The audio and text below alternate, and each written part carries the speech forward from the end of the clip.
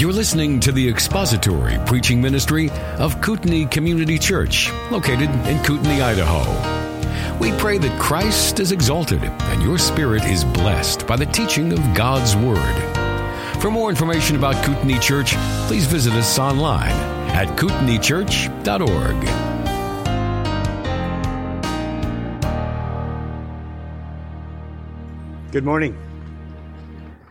So David used coffee for Sunday school this morning. I didn't know you could do that. I thought that was illegal. I thought you could only use water. But maybe that's Sunday school.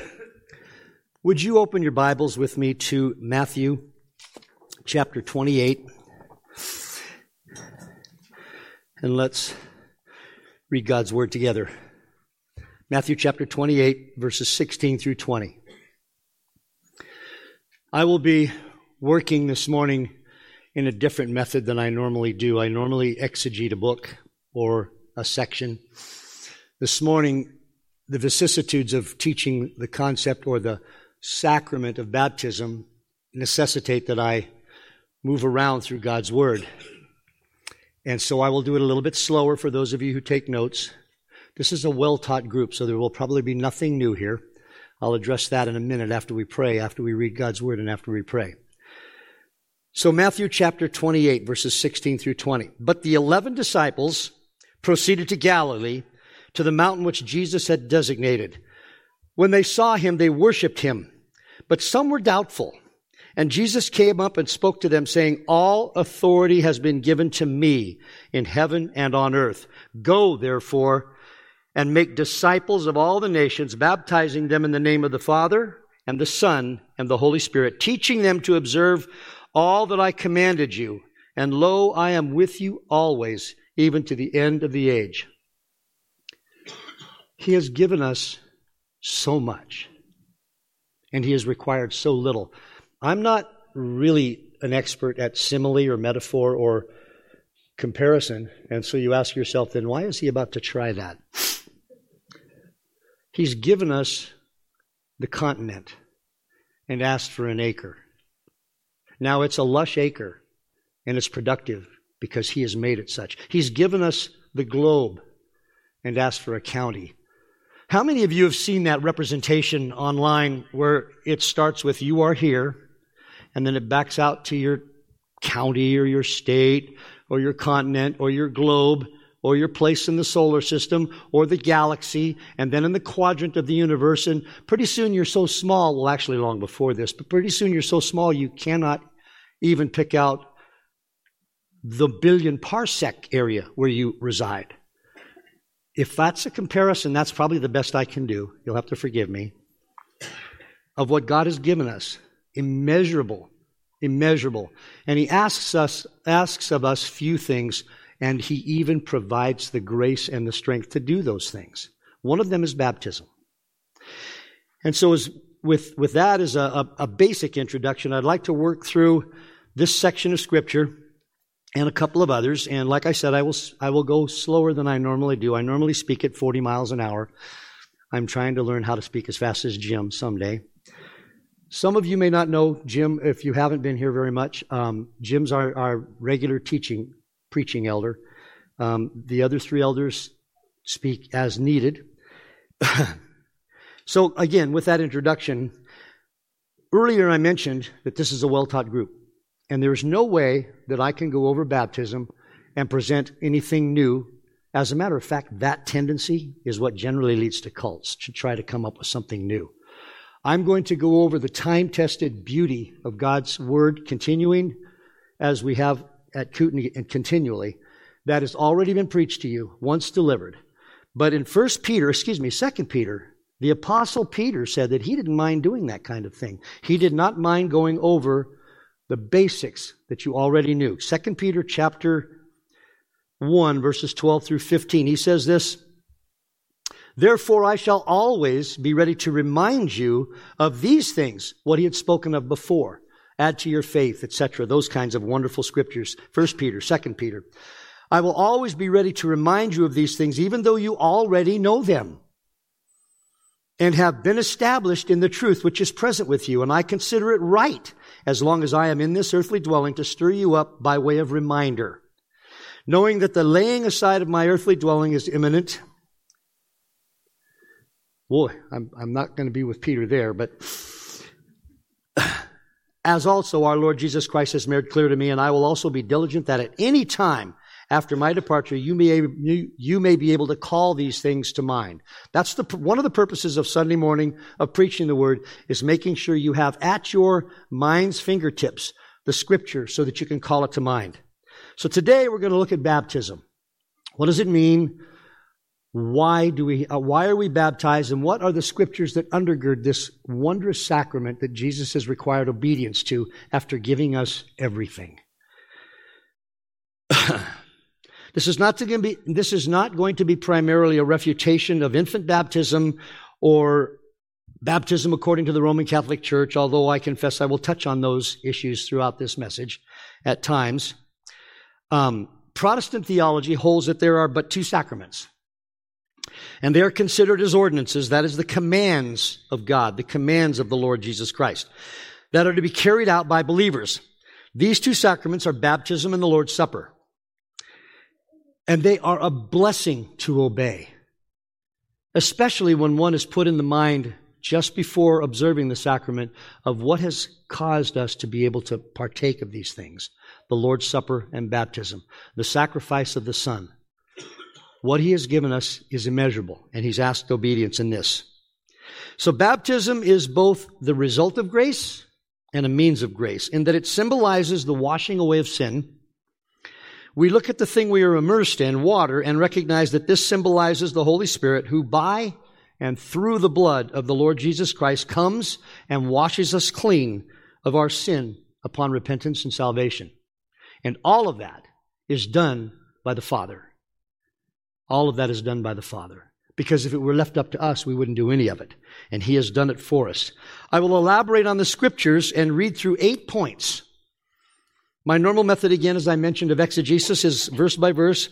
For the purposes of this morning, we will depart from that. Again, I will go slow enough that if those of you want to write down Scripture references, you can do that. So the 8 points are going to be this. Number 1, and I haven't got an alliteration for you. They don't all start with the same letter, and I'm not going to do a mime. Thomas wanted it so badly, but I'm not going to do a mime in support of these points. Number 1, it is commanded. Number 2, it is based on a decision. Number 3, it unites. Number 4, it is immersion. Number 5, it marks a new life. It marks a new life. Number 6, it is non-regenerative. Number 7, it is done by trusting believers. And last, it is a public confession of faith. And all of those things will be true because the Scripture says they are so. So we read through Matthew chapter 16 just a moment ago, and that is the one of the sections I will be using, as well as Romans chapter 6, for the main bulk of what I'm about to say to you this morning. But remarkably, the Scripture speaks of it in a number of places. Oh, I shouldn't say remarkably. Anything that is important, God makes certain we know about it. So the first is baptism is a command. Matthew chapter 28:19, Jesus Himself said this: "Go, therefore, and make disciples of all nations, baptizing them in the name of the Father and of the Son and of the Holy Spirit." These were some of Jesus' last words. All of His words are important, so I won't say these were His most important. Every word, every jot, every tittle of what Jesus said that was recorded for us is important. But these are they're very important words. Acts chapter 2, verse 38 says this. Acts chapter 2, verse 38.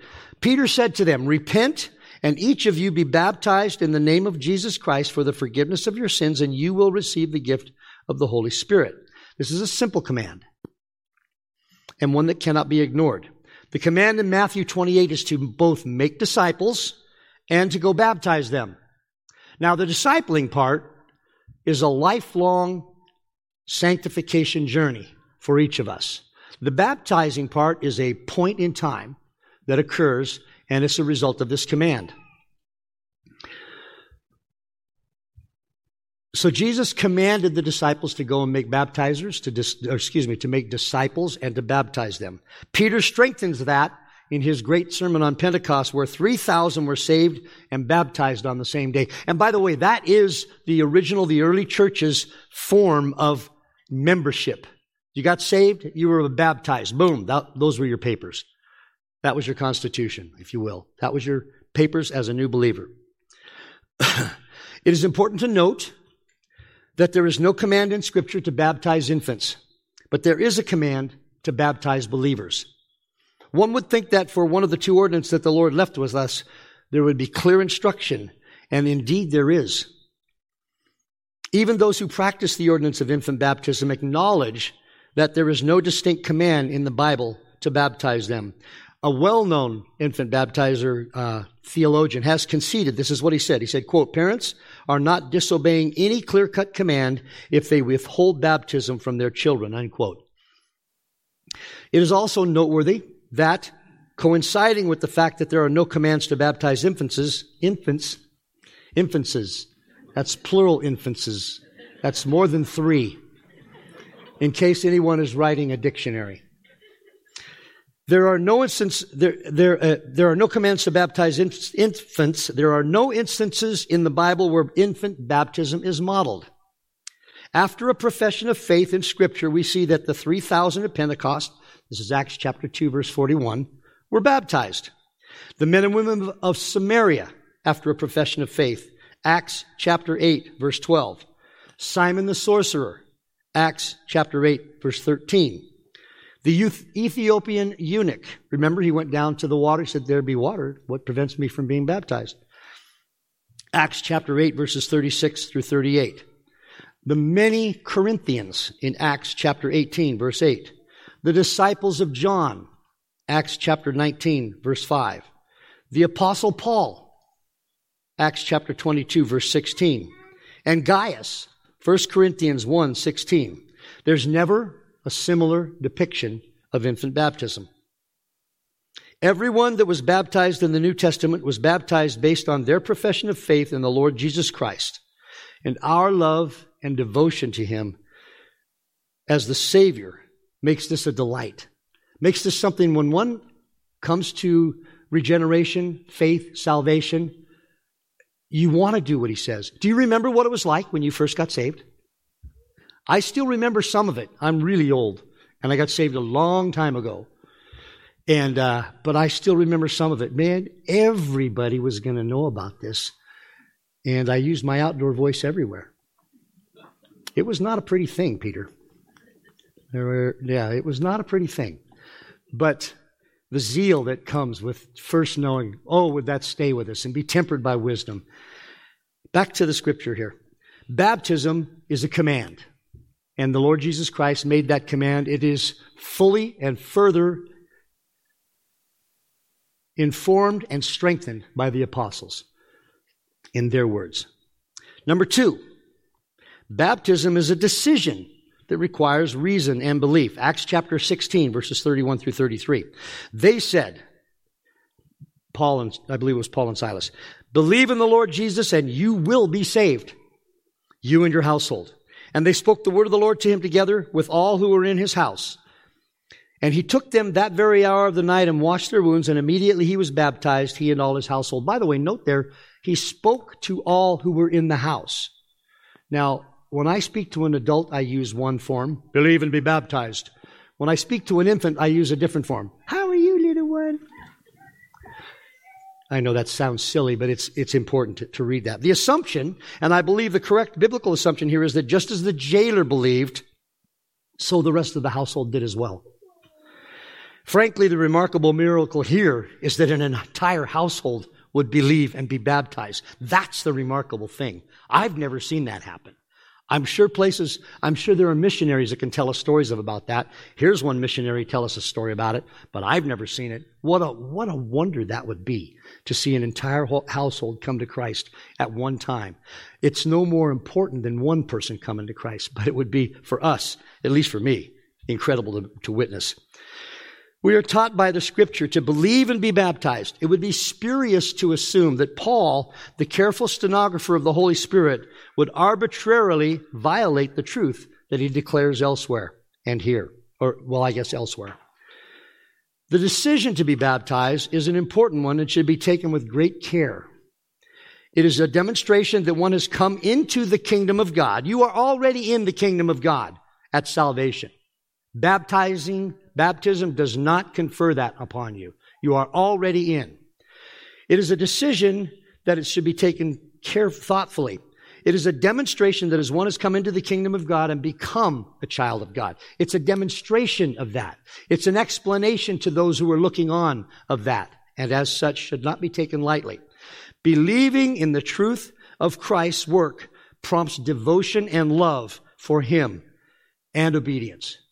It's a loving thing back to the Lord Jesus Christ to obey that command to be baptized and to disciple others. And we should be grateful for it every day. In the great epistle to the Corinthians, we'll see something speaking about the third principle, which is that baptism unites. It unites believers. It unites us to God.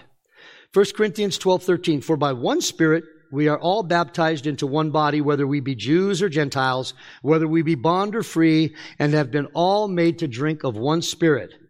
In this great epistle, Paul had his work cut out for him, reminding the Corinthians again and again of the need for them to come together in unity. These were believers, and they were suing one another over stupid things. I don't think we should sue. Well, the Scripture teaches us not to sue each other over anything. But they were suing each other over stupid things. You took my pencil. I'm going to sue you.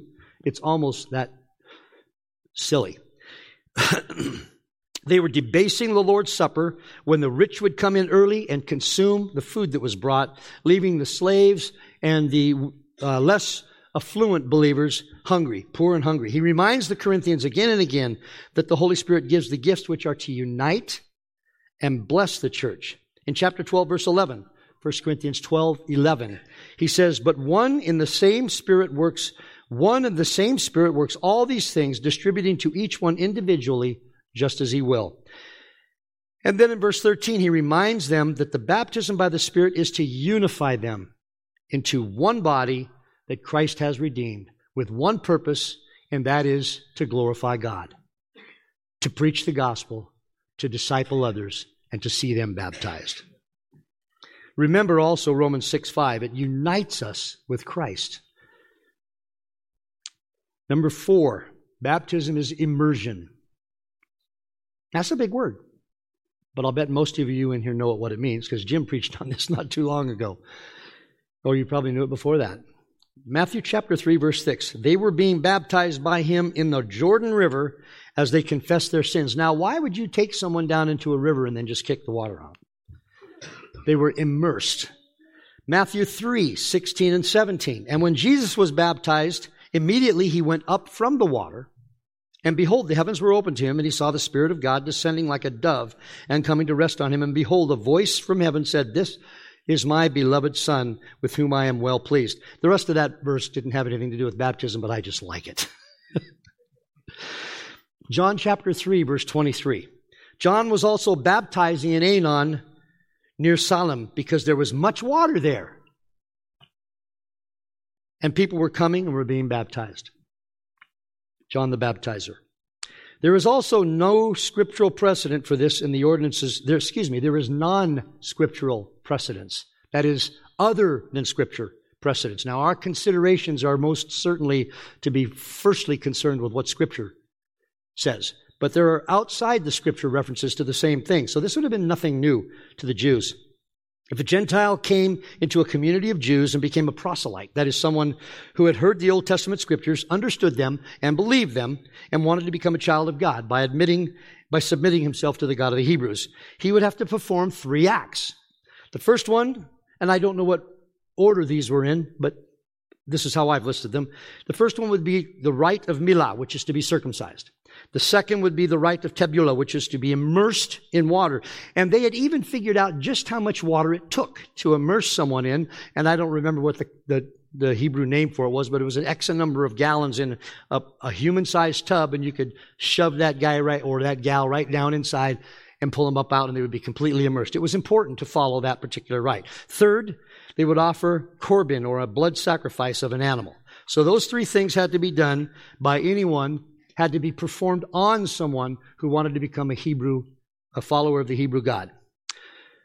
They were repenting and confessing and coming into the community of God's true people, and these were the rites that they were to follow in the Old Testament.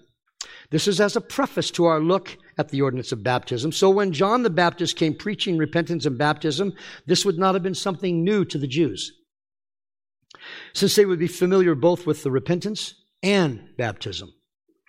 They even had a system for it. What would have been startling to the Jews of the time was the simple fact that John was calling them to Jesus to be baptized. Not to the Jehovah, to Jesus to be baptized. Why would I put Jehovah in quotes? Never do that. To the true God, whom Jesus is. I guess I should have worded it that way.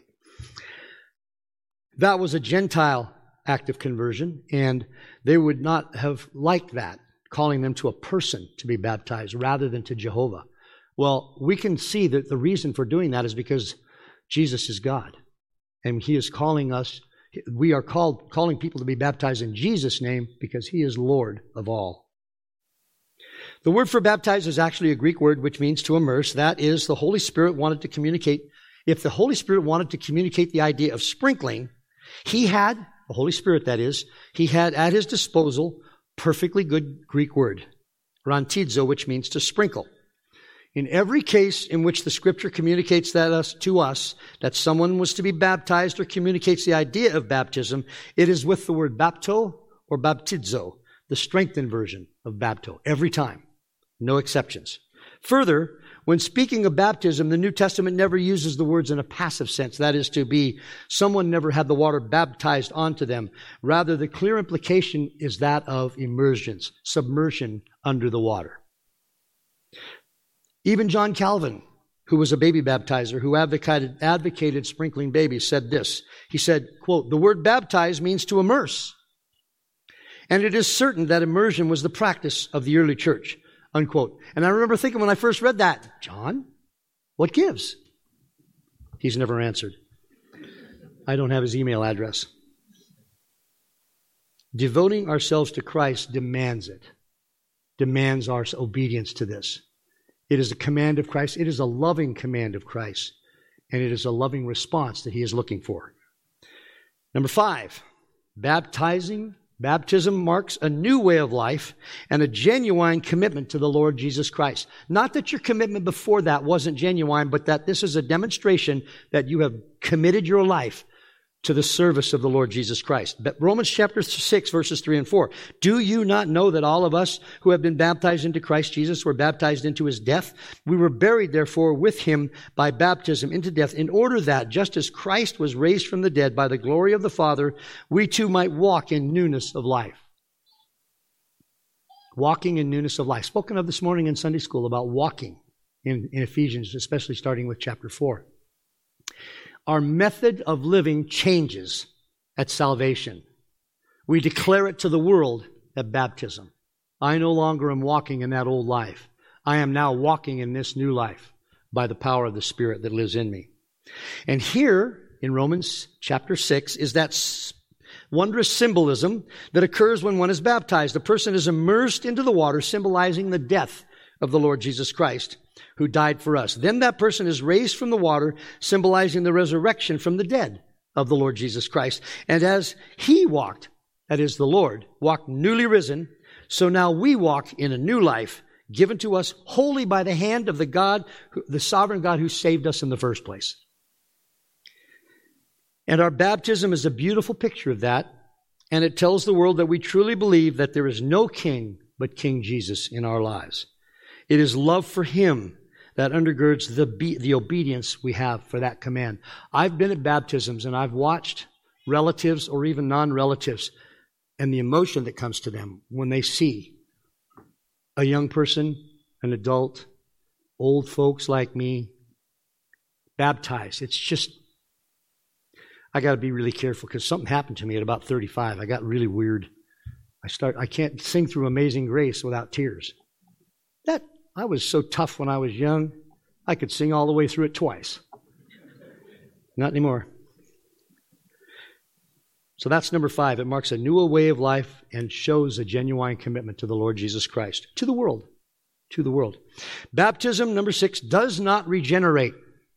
It doesn't make us something. Rome teaches that baptism, open quote, is the sacrament of regeneration through water in the Word, close quote. In the Catechism, section 1213, it says, Holy baptism is the basis of the whole Christian life, the gateway to life in the Spirit, and the door which gives access to the other sacraments. Through baptism, we are freed from sin and reborn as sons of God. We become members of Christ, are incorporated into the church, and made sharers in her mission. Baptism is the sacrament of regeneration through water in the Word. Open quote, close quote. False. It is a wonderful thing, but it is none of those.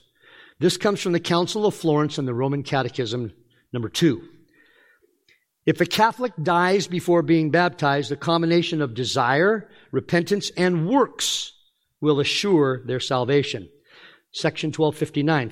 For catechumens, that is, a convert who is under instruction before baptism, for catechumens who die before their baptism, their explicit desire to receive it together with repentance for their sins and charity assures them the salvation that they were not able to receive through the sacrament. I have 4 words. Thief on the cross.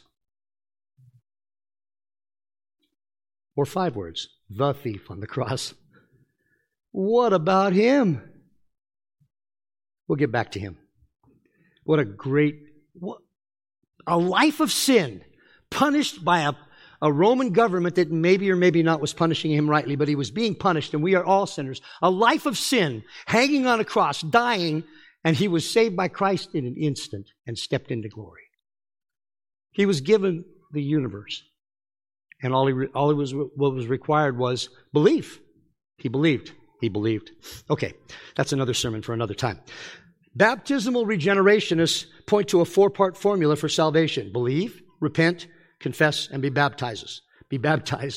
For the purposes of this message, it would be impossible for me to go into all the points that are raised by baptismal regenerationists. People who believe that you are saved by baptism. You are not saved by baptism. You are saved by the death, burial, and resurrection of the Lord Jesus Christ and your belief in it. And that is it. Baptism is a command for obedience. And we do that out of love for Christ. When interpreting the Scripture, one must also always filter one's interpretation through the lens of other Scripture. There are multiple verses in the Bible that speak of faith being all that is necessary for salvation.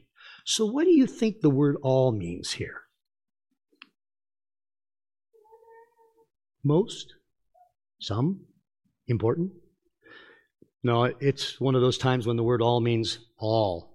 All that is necessary is for belief,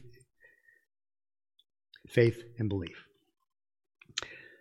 Repentance is a result of the regeneration of the Holy Spirit. And by the giving of Him to us, faith in order to believe. Ephesians 2 says that even the faith we have to believe was given to us by Him. We wouldn't do it on our own. This well-taught group knows that. But it's good stuff to go over. Who among us would have done it first? Would have sought God? None among us. He sought us. What a blessing. Because salvation is all a work of God and the pride of man must be suppressed in every respect in recognizing this, it is clear that the Scripture teaches that only faith is necessary. Baptism is important. It is a following in obedience to a command of Christ, but it is not what saves us. It is not necessary for salvation. Believing we are saved. As a result of that, salvation confers responsibilities. And one of those responsibilities is, in fact, baptism. And so baptism is closely linked with salvation, but it is not a requirement for salvation. Scripture carefully teaches that belief is necessary for salvation and that unbelief indeed proves lack of salvation. There is no verse in the Bible that postulates that belief, that no baptism equals no salvation. Let me say that again. There is no scripture in the Bible that postulates that no baptism equals no salvation. There are many that teach that no belief equals no salvation. No belief equals no salvation. We believe in the one who gave us this life freely. Number 5, baptism is for those who can trust Christ and not for infants. I did say I would touch on this. Rome teaches that baptism regenerates, saying that, open quote, baptism is no mere symbol acknowledging one's awareness of being saved, but a sacrament that shatters the bonds of original sin and confers real grace, close quote. They further teach that at approximately the age of 12 or 13, a child is then confirmed.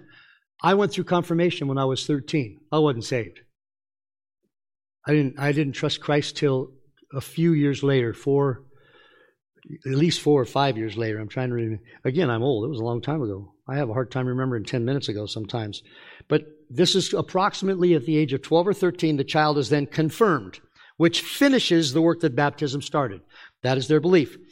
The early reformers taught infant baptism, and sadly, in some cases, even required the life of those who taught otherwise. The Anabaptists or the rebaptizers were targeted and in many cases killed just for believing and acting upon the belief that baptism required understanding. Unfortunately, both the Roman Catholic Church and those early reformers, some of them, participated in this. The merging of the church with the state facilitated this. Unfortunately, we do not have that today. One of the early ideas was that baptism was a replacement for circumcision. There is nothing in the Scripture that indicates this. There is never an infant baptism spoken of in the New Testament. Circumcision was a sign that one belonged to the Jewish nation. It was not a sign of salvation. Then as now, faith is the doorway to salvation. Paul's epistle to the Galatians shreds this idea because were baptism to be associated with circumcision, Paul could simply have told the Judaizers that baptism had replaced circumcision. Most likely because they were a legalist group, that form of legalism would have been just as acceptable to them as the other forms they were propitiating or proposing, I should say. Scripture is clear. Salvation is by grace through faith alone, and even that faith is a gift from the Father. Infants are unable to exercise faith. Children before the age of reason, for those of us who are concerned about that, will automatically go to the Father should they experience an untimely death. We must not let external concerns override the need for proper hermeneutical exposition of the Scriptures. This is not a full treatment of the question of the age of accountability, but suffice it to say for this morning's purposes, and there are books available on this. I believe John MacArthur has written one. I don't remember the title, and I should have had that for this morning. Touch bases with me later if you need to, and I'll get it to you. But sufficient for this morning's purposes that every salvation is a work of God, by the grace of God, to those who believe, and to those who are unable to believe by reason of age. When David lost his son conceived in adultery with Bathsheba, he made the statement to his servants who were wondering why he was no longer mourning. And he said this in 2 Samuel 12, 22 and 23. He said, while the child was still alive, I fasted and wept. For I said, who knows the Lord may be gracious to me, that the child may live. Verse 23, but now he has died. Why should I fast? Can I bring him back again? I will go to him, but he will not return to me. David's baby was in the arms of Christ, and David knew that. The last point, baptism is a public confession of faith. Now, there were times in history, and most certainly will be times again, where baptism was a little bit or a whole lot dangerous. Because by baptism, the local journalists knew that, oh, he's one of those extremists. He's one of those Christians. We need to report this to the authorities. And when they did that, many were killed. They lost their goods. They were exiled. They were imprisoned for baptism, because baptism made everybody know this was a follower of Christ. Romans 10, 9 and 10. That if you confess with your mouth Jesus as Lord and believe in your heart that God raised him from the dead, you will be saved. By the way, baptism's not mentioned there. For with the heart a person believes, resulting in righteousness, and with the mouth he confesses, resulting in salvation. Believe and confess, and you will be saved. This is the love of God, salvation wholly of him, for him, and do we not get some benefit out of that salvation? Some benefit? We get the universe. The last thing that needs to be said about baptism is that it is a genuine public affirmation of a believer's desire to follow the Lord Jesus Christ, to follow the living God, to follow and be controlled by the Holy Spirit. Today it is much different than it was in first century Israel. Then when as I said, could lose their life by making such a public confession, this did not deter those believers who recognized the unbelievable gift of salvation, and they were willing to make that public confession because of their love for Christ. It's loving obedience that a believer gives back to Christ as, if you will, a sweet, I don't want to get too symbolic here, but a sweet aroma to him, that they love him and they have obeyed him. This is what baptism, it is a demonstration of our love and devotion to the God of the universe and a declaration that we have believed and trusted in him and him alone for salvation. If you have been baptized, rejoice. If you have not, and you have come to faith in Christ, you need to talk with myself, Dave Rich, Jess has already left, or Jim Osmond about the class on baptism, and possibly even soon enough, the actual baptism, which is it's in the bulletin. So you can consult your bulletin for those things. Christ gives everything and asks some things. And then he gives us the grace and the power to do those things. Why would we not? Thank you for listening to the latest podcast from Kootenai Church. If you'd like to learn more about Kootenai Church or to donate to our church ministry, you can do so online by visiting kootenaichurch.org. We hope you enjoyed this podcast and pray you'll join us again next time. Once again, thank you for listening.